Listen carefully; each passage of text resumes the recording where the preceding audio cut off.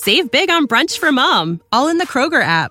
Get 16-ounce packs of flavorful Angus 90% lean ground sirloin for $4.99 each with a digital coupon. Then buy 2, get 2 free on 12 packs of delicious Coca-Cola, Pepsi, or 7-Up, all with your card.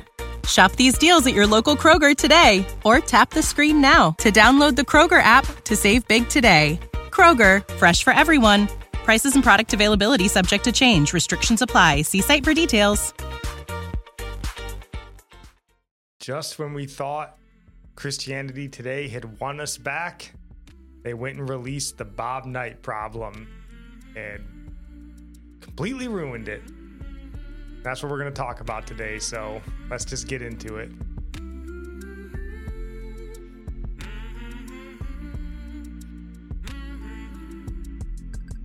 Welcome in. This is Religionless Christianity. I'm your host, Spencer. This is my beautiful wife, Nikki. Hello. And before we dive into this review today, is there anything you would like to say? We're just going to lift you up in prayer for your shoulder. I don't know. He did something to it working out a while back, and I don't know, not getting better, it seems. So, I don't know. He's a pretty healthy guy. Seems like you heal like pretty fast. But funny enough, I actually learned well, it's yet to be seen if I learned anything, but we had a dietitian come and talk to us, and she told us that one of the things carbohydrates do in your body is help you recover from lingering injuries and stuff like that. So one of the things she had mentioned was if you have these nagging injuries that don't seem to be healing, maybe you don't get enough carbs. And I typically eat very low carb most of the time. I was like, I don't know that I want to believe her. Maybe there's something to this. So, but yeah, please lift me up in prayer. My right shoulder is pretty sore, but also praise God because it's sore for a reason. I got to go out and do a little bit of PT, physical training with a bunch of young airmen. I mean, not to toot my own horn, but I kind of embarrassed most of them. So I know if I was like 24 years old and a 36-year-old man was out there smoking me on a track, doing more push-ups and pull-ups, I'd probably be a little embarrassed. the old man. I am an old man, but I held my own. So praise God for me holding my own, but then pray for me because in the process, I destroyed my arm. So I guess that's just what you get as you get older. So maybe that's why you're supposed to learn humility as you get older. But anyway. Oh well. Anywho, but also, yeah, please take a second to like and subscribe if you're on YouTube. Follow us if you're on the podcast. Consider leaving us a review if you are on the podcast, and come join us on social media, Discord. We want to hear from you guys. We want to pray for you. We want to praise God with you. If you showed up a bunch of young kids in your neighborhood, made them look like fools, I want to hear about that so I can praise God with you and then pray for your racked body. So that's that. But yeah, today we are going to do another review of the Rise and Fall of Mars Hill that Christianity Today put out. And this isn't necessarily, episode 9. This is just another one of their sort of standalone episodes that sort of ties in somehow to the Mars Hill story.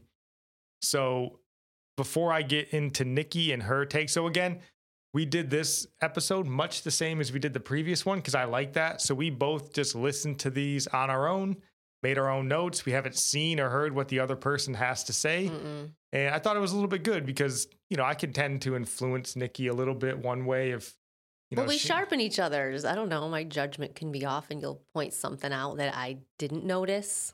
So. Yeah, I normally have to correct your judgment. Yeah, you do.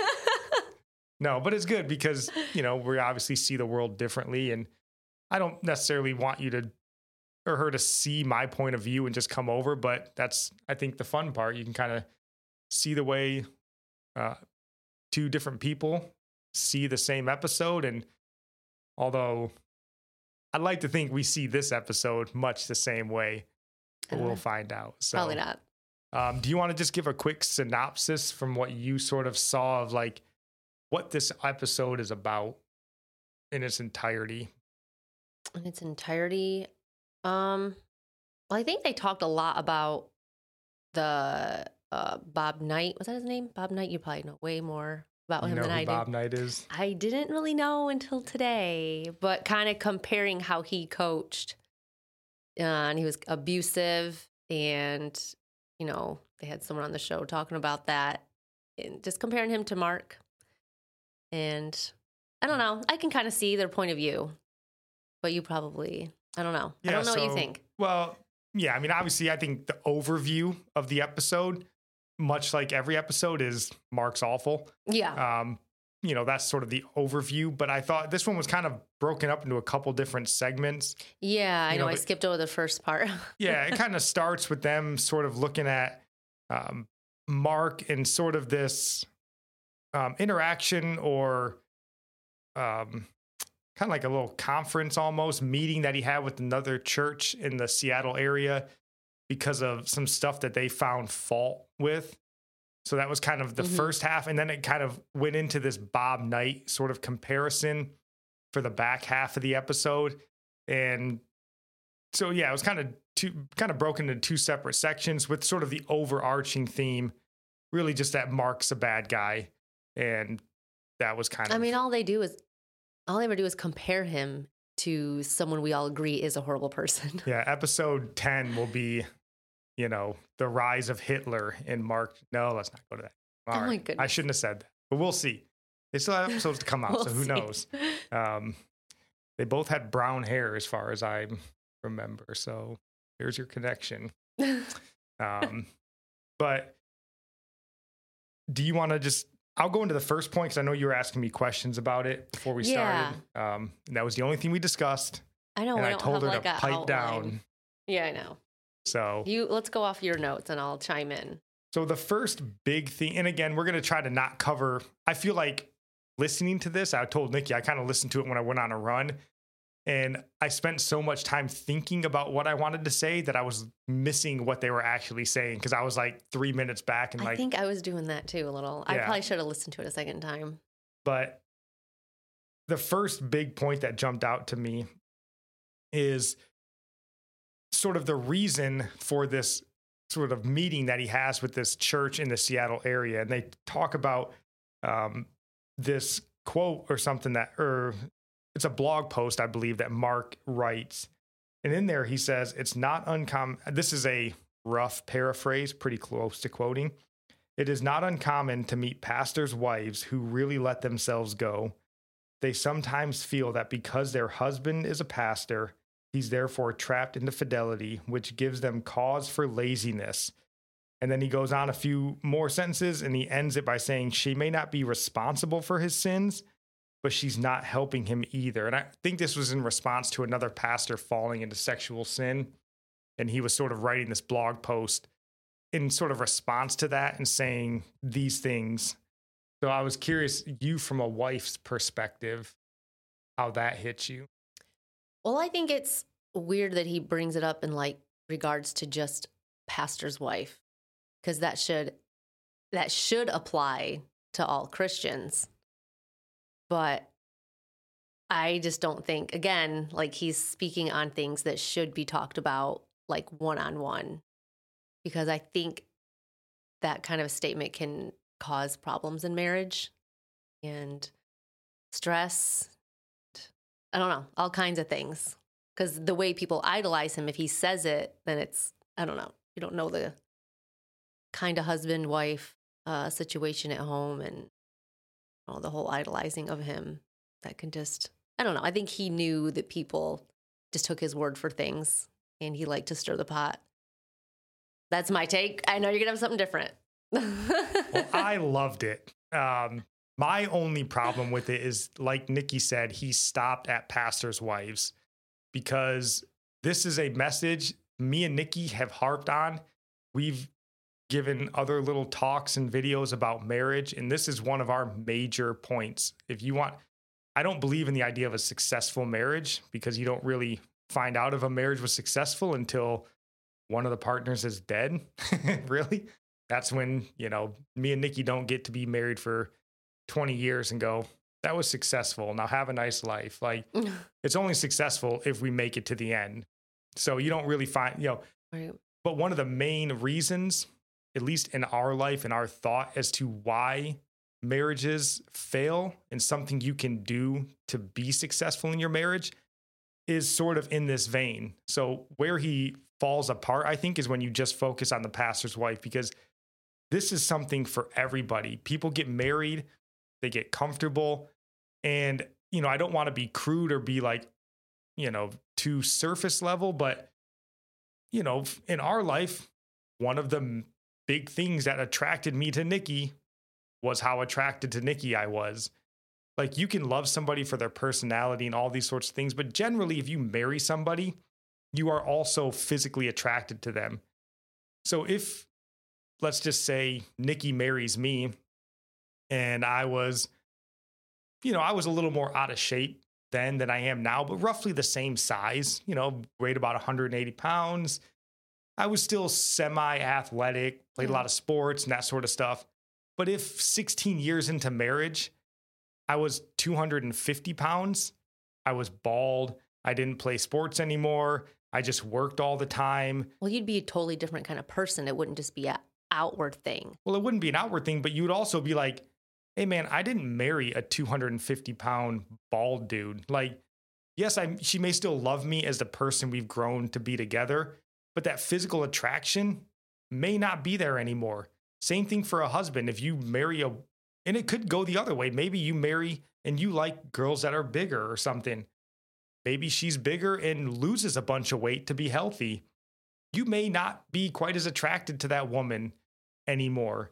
Now, that's certainly not a reason for sin. And Mark was right in saying that she's not the cause of his sin, but she may not be helping him in that sin. But I think him saying that, people who may have never heard that before may have maybe used to think it would be all on them. But now they're hearing, oh, it's partly her fault now. So maybe I'll go ahead with it. You know what I mean? Like, they maybe were thinking before they would be all to blame. They're like, no, she's a little to blame. So I feel a little more comfortable going ahead with this affair now. So I kind of looked at it from that way, like that was unwise for him to be just saying something like that and putting the idea in someone's head, because it's not a blame thing. And the whole reason you should care what someone looks like outwardly, it has nothing to do with your sexual desires being met. You should care about the health of the person before your sexual needs being met. Well, yes. But sexual desires inside a marriage certainly play a big part. Yeah. And, but he's making it seem like that is number one, and that's what bothered me. Right. And again, this is from a blog post, so you obviously can't ask him a question. We're not getting the full, expounding on maybe this theory. So this could have been something that he only talked about this one time and never mentioned it again. I don't know. But hearing this message, I think, again, it should be tailored to husbands, wives, not just pastors, not just... Yeah. This is a message I think should be in premarital counseling. Mm-hmm. Like, hey, man, you need to be... This is something we always say. You should be the person you are when you get married or better. That should be your goal every day. And that's just not physical appearance, because obviously women have it harder, right? Nikki's had 4 children. It's not quite as easy for her to bounce back after each successful, for me, it's just like, oh, I ate too much for the last 2 months. It's not an easy excuse. Well, yeah, I think there's way more pressure on women, and women are the ones who go through the most change and whose hormones fluctuate the most, and we eat emotionally. So. You do. And, so it's not a pure hey, when I married you, you were a size 0 with, whatever. But there's still that, if you're trying. Right. You know if you're working to be a better person. And it's not just outward appearance. If, like I said, I was big into sports. I had drive to be successful when me and Nikki got married. I had what I think is a good sense of humor. I wanted kids. Of all that, after 16 years, we still didn't have kids. And I was like, I don't want no kids. I didn't joke anymore. I was negative towards her. Didn't work out, didn't play sports, didn't have a drive at work. Those are all also things where she's like, this is not what I signed up for, man. You're a completely different person. So I don't want to get too bogged down in just this. I feel like stick around for episode 100 if you at all care to hear me, Nikki, talk about marriage. Sort of an in our mind, our episode 100, we may do like 2 or 3 episodes on marriage starting in episode 100. It's kind of a big celebration for reaching that milestone, but I don't want to get bogged down here. So we got a lot more to get to. Yeah, we were just defending that point of view. Yes, I don't think he's wrong in that point of view, but he does also go on to say, and the lady, her name is Rose, I think it's Rose Madrid Sweatman. She talks about this quote that he had that broke her and basically decided she needed to make this appointment with Mark. And it was something that Mark said where he said, if Christian males do not man up soon, the Episcopalians may vote a fluffy baby bunny rabbit for their next bishop. Because apparently in like 1990s, I don't know what year, they had just elected a female bishop or whatever for the Episcopalian Church. And Mark makes this, joke or quote about, hey, if these men don't stand up soon, they're going to wind up electing a baby bunny. And I thought, how funny to look back on that in hindsight with the Episcopalian Church, who now is like full-blown transgender, queer pastors. And I was like, it seemed like Mark was pretty spot on with that one. So they kind of, again, painted that to look bad on Mark. I was like, you pretty much knocked that out of the park. Yeah, I'm sure. I don't know how they're not noticing that too with the way the church is today. Well, and this was agree with it now. And I don't know if you saw this, but we've talked about Christianity today's sort of liberal bent as far as we're concerned, sort of that progressive Christianity. And I feel like this episode highlights that a lot in the way that they sort of lean into this woman, Rose Madrid Sweatman, and how she's like trying to get Mark to come for this meeting, and just the way Christianity today was sort of like positioning them against each other, that she was somehow in the right. Yeah. And Mark, again, was this, crude, sexually abusive dude. And to me, I could sense Christianity today's like liberal, sort of progressive bent really strong in this episode. And then the lady right before this meeting happened, she talks about a couple that had come in to see her for counseling. And they'd been telling her they got this really awful, really invasive counseling from Mars Hill. And at the end of it, they tell her, hey, we love this church. We're so thankful for what you guys did for us, but we just can't go to a church that's led by a female pastor. It's something that they tell her. And I just wrote down a quote. The lady said, it was just that entrenched. Like, she's saying these people were just that entrenched in this doctrine that they, even though they loved what we were doing for them, they couldn't come here. And I thought, I just wrote down the Bible. Like, you're that entrenched in the Bible. And again, if you go to a church with a female pastor, we don't necessarily agree with that. I don't think that women can't have roles in a church, but I think we've come to the place now where we think it should be something where a man is the head of the church, because he's the head of the house. And that was something I thought of as I was going on my run.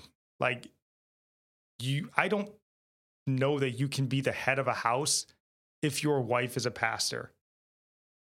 Because if you're the spiritual head of your family, right, and you're a spiritual family, like we're a Christian family, and Nikki is the pastor, the head of that church and family, it seems unlikely that role is going to flip the second she walks off the stage. Yeah, that is really weird. So it just struck me as weird that this girl's like, oh, these kids are just so entrenched in this biblical doctrine. And like, yeah, I guess if you're a progressive Christian that has transgendered pastors, I think, a traditional male headship of the church would seem like an entrenched position to them, but it doesn't to us. We'd like to hear from you guys on that. Do you have any other points you want to bring up before I just keep moving this thing along? I didn't write down a lot about that, really. Pretty much what you said. Well, that was just kind of leading me into the interview, because the interview had my blood boiling. Yeah, go ahead. So, this whole interview, man, I think Christianity Today was trying to do these people a favor by giving them this platform. And I thought, God, I would be embarrassed if this is what came out from me. This first dude, Paul Chapman, yikes. They don't go too deep into this dude. And I don't want to be, again, I don't want to like mock somebody. These are just the thoughts that I had, because the whole point of this interview, and they go into it at length in this episode, they make it clear that they don't want to debate theology or anything with that. All they want Mark to do is say he's sorry. Yeah. Like, just tell us you're sorry. And yeah, they complained that he would talk about theology. Like, they didn't like that. Yeah. So, I mean, we can get into that. This whole thing, they call this interview, or they call Mark to come over to have this talk, and they're going to talk to him about it. And they're first upset because Mark is saying like, hey, well, there's these stipulations before I come and talk to him. And they're kind of saying it like, who's this guy who's trying to like twist our arm into. But that's exactly what they're trying to trap. I mean, he knows it. Well, he knows it, but this is not uncommon. Mark at this point is a mega church pastor. Yeah. This lady even mentions we're just a tiny little church. Like, imagine if you were, us. We have a small podcast. God willing, we'll be very successful someday. But a small podcast, and imagine Rick Warren, some reason, agreed to come on. He doesn't know who we are, what we believe, what we stand for. He doesn't know if this is going to be some kind of a gotcha. Like, hey, we're just going to bring Rick Warren on and ask him crazy questions. Yeah. You even see this with politicians and stuff that go on CNN. They'll give them a list of questions like, you can ask me this, you cannot ask me that. And these are stipulations for me to even show up here. So like, this makes sense to me that Mark would be like, hey man, here's all the things you need to do if you actually want me to show up. So, but they get him to come here. And then they're talking about how Mark keeps trying to get them off what they're trying to do, because he wants to go into theology and talk about their differences of, obviously Mark believes in a male headship, and then here's this church with a female pastor, and he wants to debate that. And they're like, no, we just want to talk about your inflammatory language. And he's like, yeah, that's not what I want to talk about. So they kind of go into that, but then they even make the point basically that they don't care about the theology. They know their theology is different. They simply want Mark to apologize for the way he speaks about women. And I was like, they mentioned this Paul Chapman guy. And again, like I talked about, I don't want to be crude to him or disrespectful, but these are just the thoughts I had. I was like, this dude sounds like an absolute beta male to me. You have your alpha males, like the Donald Trumps that just like walk in a room, make their presence known. I'm right, don't care. Kind of like a Mark Driscoll. And then here's this Paul Chapman dude who's like, just tell us you're sorry. And he talks about how he's going to go and protest Mark. Yeah, that whole And he sets up this protest. And I wrote something down. Didn't he say he didn't care if they protested? Or what did he say? Yeah, he basically said they didn't care. And I just thought, like, that's the beta male, where he's in there and he's like, we're going to get Mark to tell us he's sorry. I'm protesting him. And Mark was just looking out there like, dude, I don't care about you. Like, and not a terribly, that sounds very ungodly. But like, if you're Mark and you're leading, doing all these big things, and here's this guy that's like, say you're sorry. And he's just like, whatever, dude. Like, I don't have time for this. They want him to say it, but they don't care if he means it. Yeah. And I don't want to go too far before I'm saying, I think you should apologize. If this is Mark, if this is me, you should always be the first person to apologize. As a Christian, you should apologize. Hey, if I said something and it offended you, I'm sorry it offended you. I wouldn't say I'm sorry for what I said. Right. If I believed what I said. But I would say, hey, I'm sorry if what I said caused you harm or brought, whatever. Please forgive me for hurting you that way. Now, maybe we can discuss the theology as to why I said what I said. I think that would be the right way. That's how it should have been handled. But they didn't care if he understood. They just wanted it recorded that he was sorry. No, and then they even make note of that because they talk about how Leif Moy was in the meeting with Mark, and they say Leif said, I cannot let Mark apologize because an apology for this could be misconstrued as an apology for his theology. Right. And this sort of takes me back. This was my big overarching thought of this whole interview, because CT is a progressive, in our eyes, liberal bent on Christianity. Seattle is obviously a mecca of liberalism in this country. And this entire interview thing, I was like, if you want to know what modern liberalism is in a nutshell, it's this church. It's Rose and Paul. Like, we don't care what you do, just say the right word. Yeah. Like, hey, Mark, we don't care about your theology, even if it's different than ours, which a Christian should. What's the point in believing in a theology if you don't actually think it's the right one? Yeah. But they're just like, say the word, just say you're sorry. I was like, that's the vaccine. Sure, all the numbers tell you it's not effective, really. It doesn't help you, it wanes, but like, just tell me it's safe. Just tell me it's safe. No. Just say it's safe. Yeah, it's pretty safe. Woo, it's safe. Yeah. And like, it's all of this. Just tell me you're going to fix climate change. Oh, okay, I'm going to fix climate change. And then they climb into their private jet to fly off to France. And you're like, he's going to fix climate change. Like, it's just say the word, right? And this is why they hated Donald Trump. He didn't say the right words. Yeah. It's about those and words. I was like, if you want to know what modern liberalism is, Rose and Paul That's nailed what they were doing to him too. Yeah. Yeah. Don't change anything about yourself. Just say it Who was differently. it who compared him to Trump in the beginning? John MacArthur. Yeah. Well, anyway, they're attacking him just like Trump was, with catching him in those words and twisting them. And yeah. And I think largely, I mean, granted, I think, liberals' hatred for Trump runs far deeper. But one of the big things that they hated about him was what he said. He just didn't say it right. He didn't bend his knee and apologize every time they wanted him to. And I thought, man, that is, I just wrote down, like, Mark refused to issue an apology. All they wanted was an apology and just say the words. And I think Mark, in this instance, again, should have apologized for offending them. As a Christian, you should always be quick to apologize, quick to de-escalate.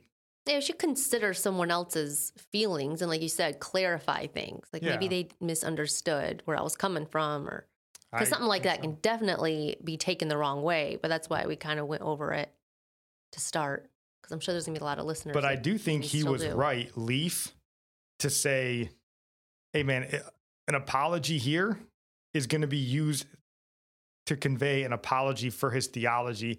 And again, maybe Mark had some better insight than Christianity Today is leading on, that these are, because liberals will do this. We saw this with everything about Donald Trump for 4 years.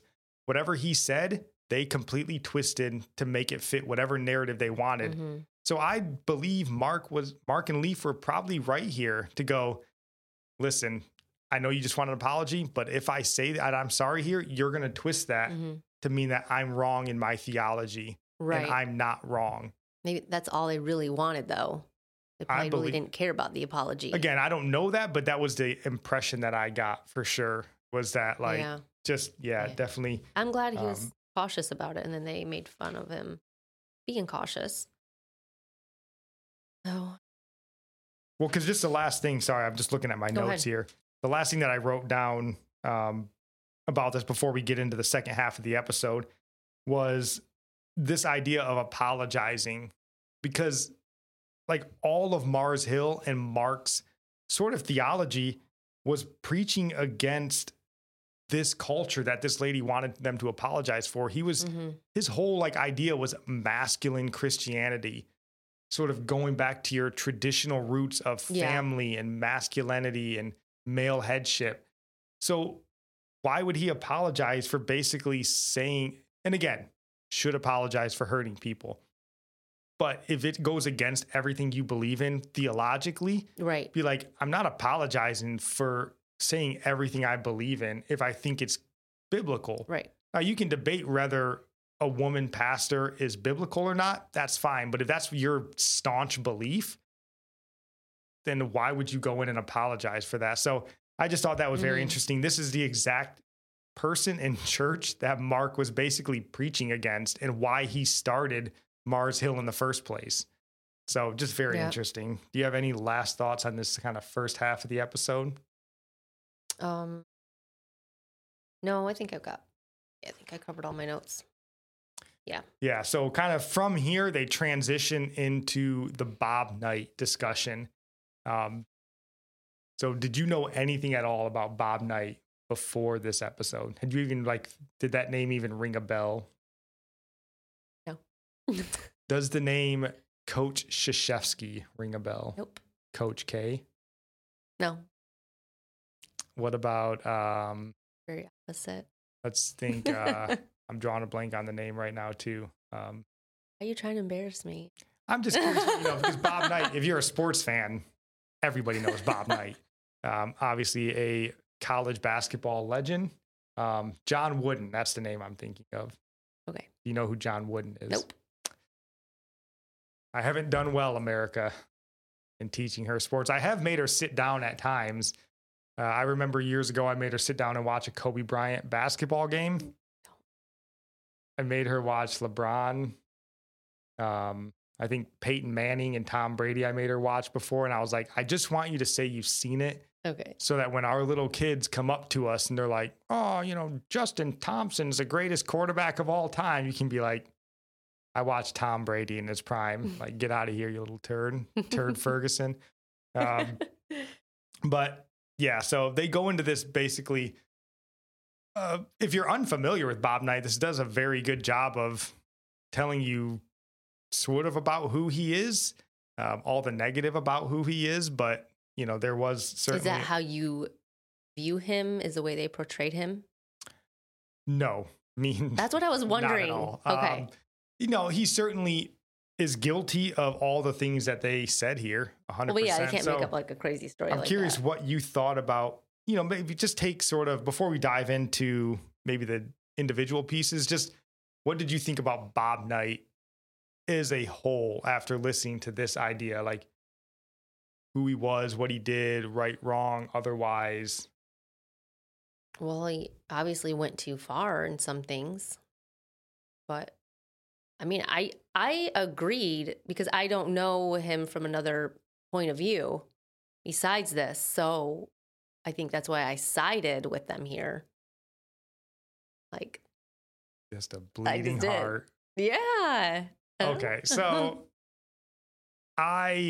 this part made me angry.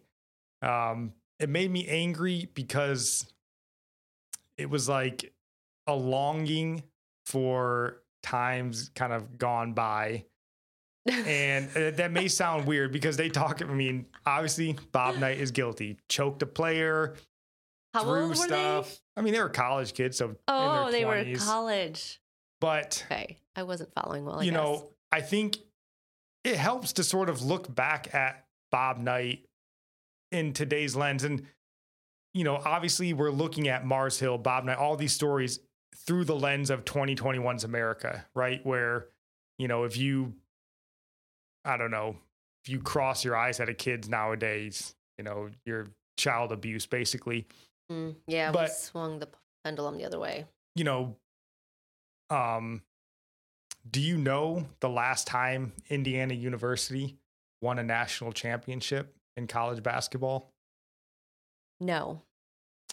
Would it surprise you to know that it was 1987, the last national championship that Bob Knight won? So I thought this is what made me angry. Was Bob Knight a maniac? Sure, seemed like it. He was incredibly hard on his players, but they won. That's the last time Indiana's really been relevant in college basketball. I can see how they're comparing him to Mark, definitely. Yeah, and they're sort of comparing him as like this, he had this aura about himself, where he was untouchable. He was the Don. They talk about this story where he basically kicked the dean of the college out of a practice. And they were like, man, he had all the power in that school. Wow. Which seems shocking until you realize these head coaches at most of these major universities, in whatever your big sport is, they have the power. Like Nick Saban has all the power at the University of Alabama. He brings in all the money that Alabama makes through their college football, which pays for almost every other sporting, every other sports team, league. Like Nick Saban is the king of Alabama. And that's what Bob Knight was in the 70s and the 80s in Indiana. And, you know, obviously winning is not everything, right? But in sports, winning is everything. And this idea that he was so hard and so tough on these players, and we just had to like get him out of that and break this sort of power structure that he had. And okay, they did that. And what's it resulted in? A middling top tier. I mean, they're a top 25 college in college basketball, but they've never climbed to the heights that they did under Bob Knight. And so you can say, oh man, he was crazy. Yeah, but he was super successful. And was he successful because he instilled fear in his kids? Maybe, but he also instilled a certain way of doing things. And when I was listening to this, it reminded me so much of the military. Because, like, look at college basketball today. Like, I guarantee you in the next 5 years, Nick Saban will not be Nick Saban. Alabama will not be Alabama. With the new signing or the new law with the name, image, and likeness in college football now, Nick Saban isn't the most powerful man to these players. I think the quarterback of Alabama, I believe, makes $1 million now in endorsements. Do you think he's going to be beholden to Nick Saban's head coaching or the dude that just paid him $1 million? Right. You know, and look at college basketball. There are no more great teams in college basketball. Every year it's somebody different. Because you can't be tough on these kids anymore. These kids come out of college. College is just a way station to the pros. College basketball is not what it once was. Nobody even watches college basketball really anymore until the March Madness. So college football is going this way. Coaches cannot be coaches. You can't be hard on players. You can't discipline players. You just have to be their friend, essentially. And it just struck me thinking about the military, because this used to be the U.S. military, right? I mean, you watch Full Metal Jacket, you know, that movie, and how hard that Marine drill instructor was on those kids. And I mean, all the stories back then, they would, Marine TI, Army TI drill sergeant, they would beat you up. Like, legitimately, if you did something wrong, they would beat you up. They'd have blanket parties. I mean, they would just beat you if you did something wrong. And people look back on that now and they're like, oh my God, can you imagine? Yeah, sure, it was awful. But know what it also was? Immensely successful. We haven't won anything really of note. I mean, sure, we won the Gulf War, but that was essentially us just bombing the snot out of Iraq. But World War II, that's the military those guys grew up in. It was hard. Nobody enjoyed basic training. They were petrified of their drill sergeants. That is absolutely not the case. Fear really is powerful. It is. And it can be ungodly, sure. But when you're trying to train a group of men that all have massive egos, I mean, these kids in Bob Knight's day, they were the best of the best. I mean, Indiana was the best college basketball team in the country. He wasn't getting scrubs to come play for him. So you have to be the alpha dog. They have to know who's in charge. And like, it would be nice if you could have a bounce house at practice and eat ice cream every day. And, you know, the teacher just told you how wonderful you are all the time. And you still went and won all the games you played. Like, sure, that'd be great. Problem is, it doesn't exist in real life. Yeah. Fear drives people. It makes you, I mean, really, it can go too far, in a biblical way, because anything that we do, we could boast in ourselves, but we have to really humble ourselves and say, no, I did that through God's strength. So in essence, like, God is our coach. You fear him, you obey him, you let him break you down and build you back up. Well, and I pulled that verse up here. I mean, obviously everyone knows it. Psalms 13:24. Whoever spares the rod hates their children, but the one who loves the children is careful to discipline them. That's not a proverb? Yeah, it's a proverb. Oh, you said Psalm. Oh, I'm sorry, Proverbs. And obviously that's always, generally attributed to parents and rearing of your children, rightfully so. But in this vein, right, Bob Knight is essentially a mentor, a father figure to these kids. You'll hear a lot of sports players tell you their college coaches, high school coaches were father figures. So in this vein, I was like, and again, tying back to the military, they did not spare the rod on those old soldiers. I mean, they would discipline them, and it sure didn't feel like love at the time, right? When your drill sergeant's in your face, smacking you around. But when you were out on the front line and all that training he taught you kicked in and you remembered it and it kept you alive, you'd be thankful for all that. You'll be thankful. I mean, these kids Indiana would go on to win national championships and, be college basketball legends. Well, even teachers used to be able to discipline kids.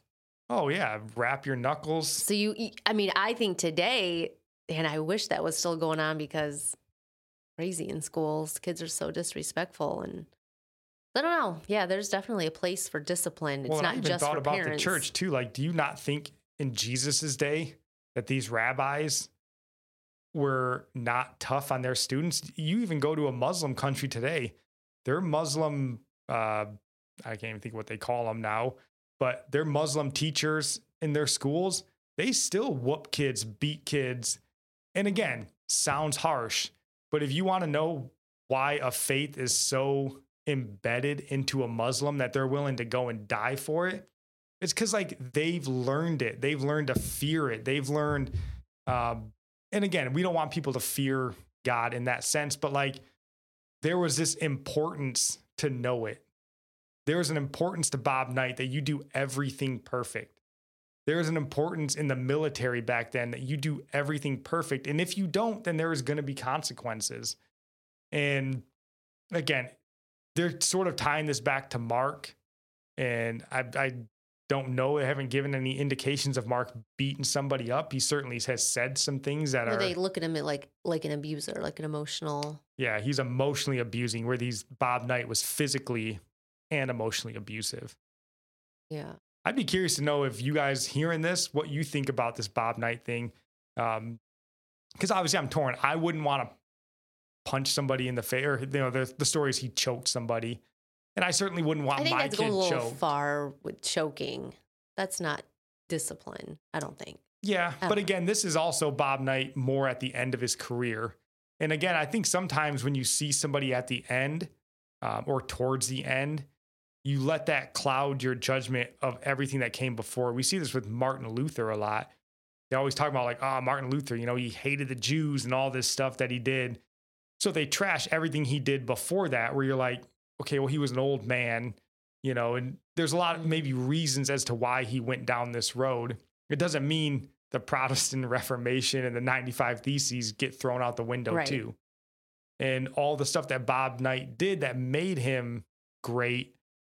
Yeah, he might have lost it near the end, but that doesn't mean that everything he did up to that point was wrong. Same thing here with Mark. Yeah, his mouth got him in trouble a lot.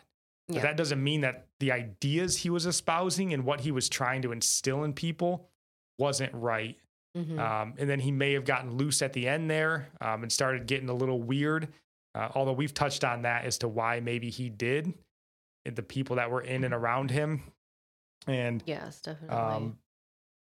Speaking, do you have any last thing on Bob Knight? Oh, I don't think I did. Oh, I wrote down what they were criticizing. And they said, I don't know which person said this. The system or institution that was protecting Bobby Knight because they had things they valued more than people. So I see how that, they're making that connection with Mark. Like the church, the name, the brand was more important than the people that helped get you to your position or your success. Yeah. I think you definitely see that here. I mean, you saw that obviously with Bobby Knight, but you see it here too. And even when we mentioned here Leaf Moy, when he tells them that Mark won't apologize because this will make him, his theology look bad. You kind of get an insight into the people that are around Mark that are, they're not alleviated from that guilt. And that was this has been our whole point with everything about Mars Hill. They're trying to put all this on Mark's shoulders. And we're not saying Mark's not guilty of it, but we're like, look at all the people that are around him that are just as heavily invested in this. Because, just the same thing. You can't say Bob Knight was this crazy lunatic and then say none of his assistant coaches were guilty as well. If you're in all those practices and you see everything he's doing and you don't speak out until years later and you're like, yeah, he was a crazy guy. Nah, man, you were right there on the bench with him, so. Well, yeah, and I put down this quote too. You're going to have to remind me. I didn't even write the name down who said it, but it was near the end, but maybe you were going to get there. I'm probably jumping ahead. Well, let me see what it says.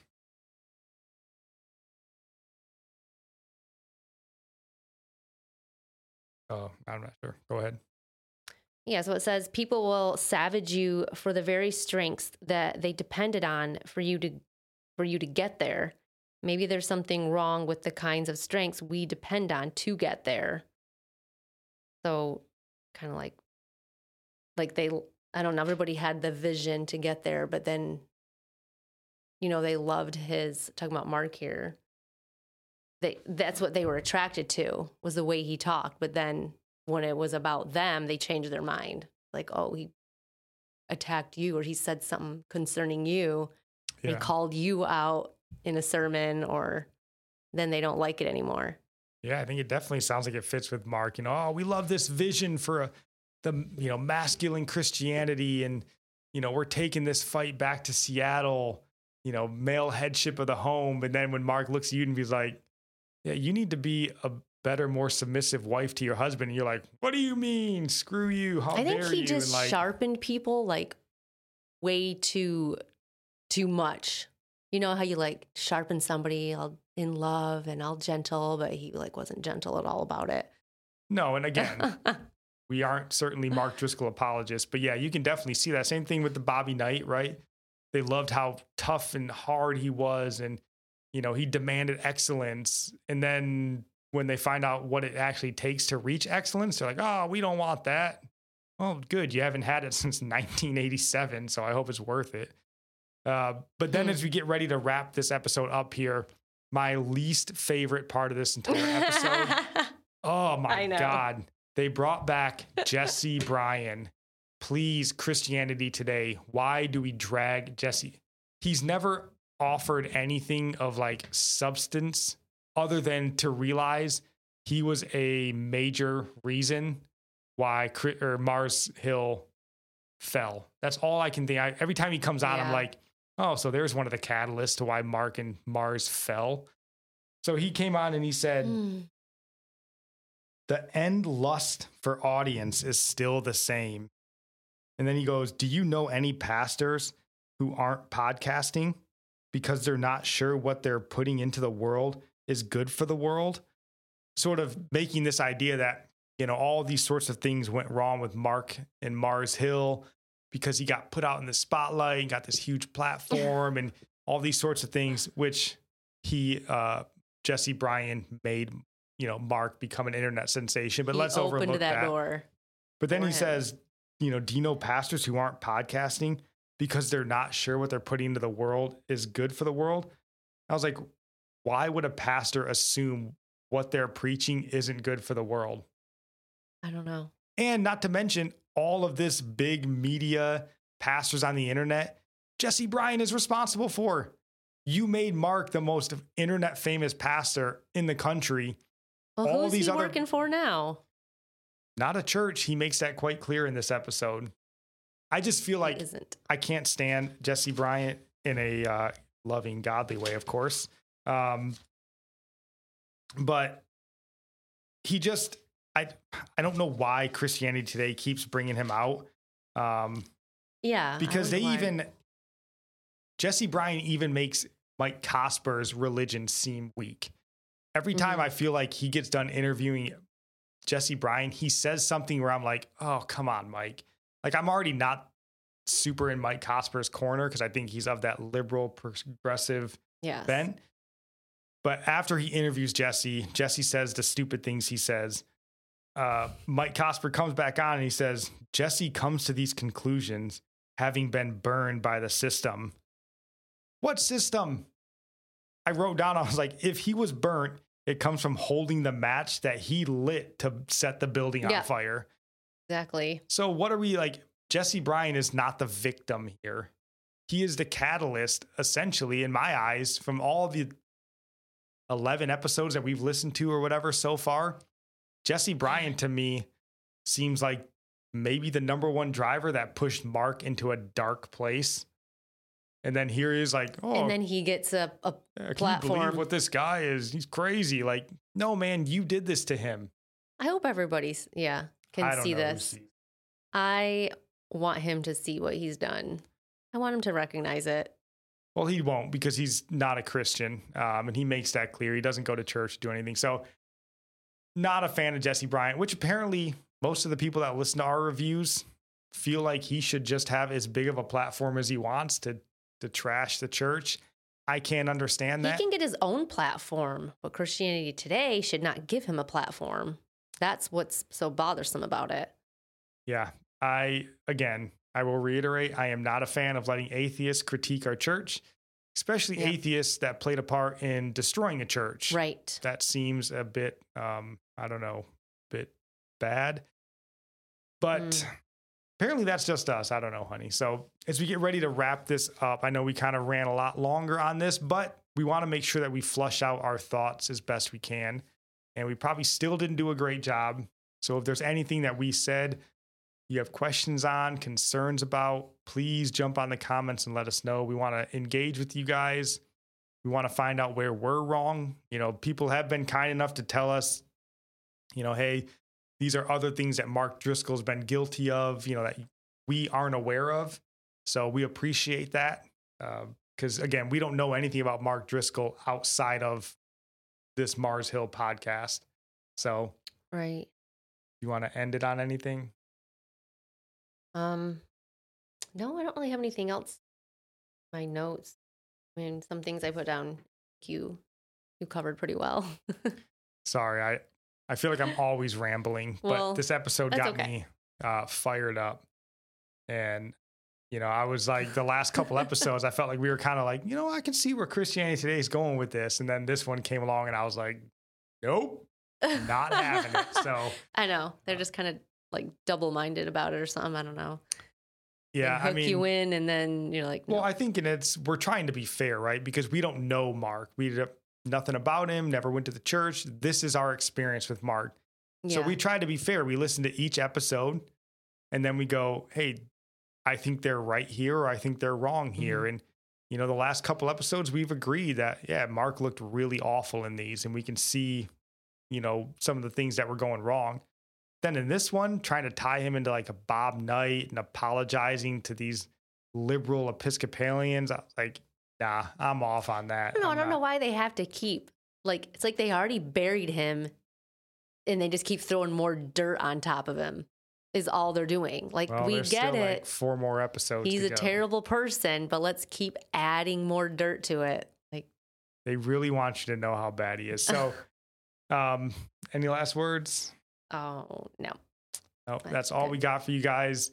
We will be back on Saturday with kind of our news roundup for the week, kind of touching on the big stories of the week and trying to give you what Christian perspective we can on those. And then hopefully we'll be back on Wednesday again with some more Mars Hill breakdown.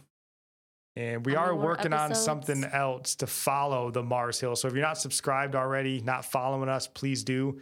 We're going to start getting into, once we can get away from the Mars Hill thing, we're percolating, kind of going in a cool direction with the show. We don't want to give it away. So just stick it out with us and you'll appreciate it. How many of the Mars Hill episodes are ready? I think there's like 4 or 5 left. So every Wednesday from here on out, it's just going to be... Hopefully. They have not been very consistent in getting these episodes out, but hopefully they will fix that. And we'll have stuff to talk to you guys about every Wednesday until it is done. And then we will move on to this other super cool topic. But that's all we got for you guys. Love you. God bless.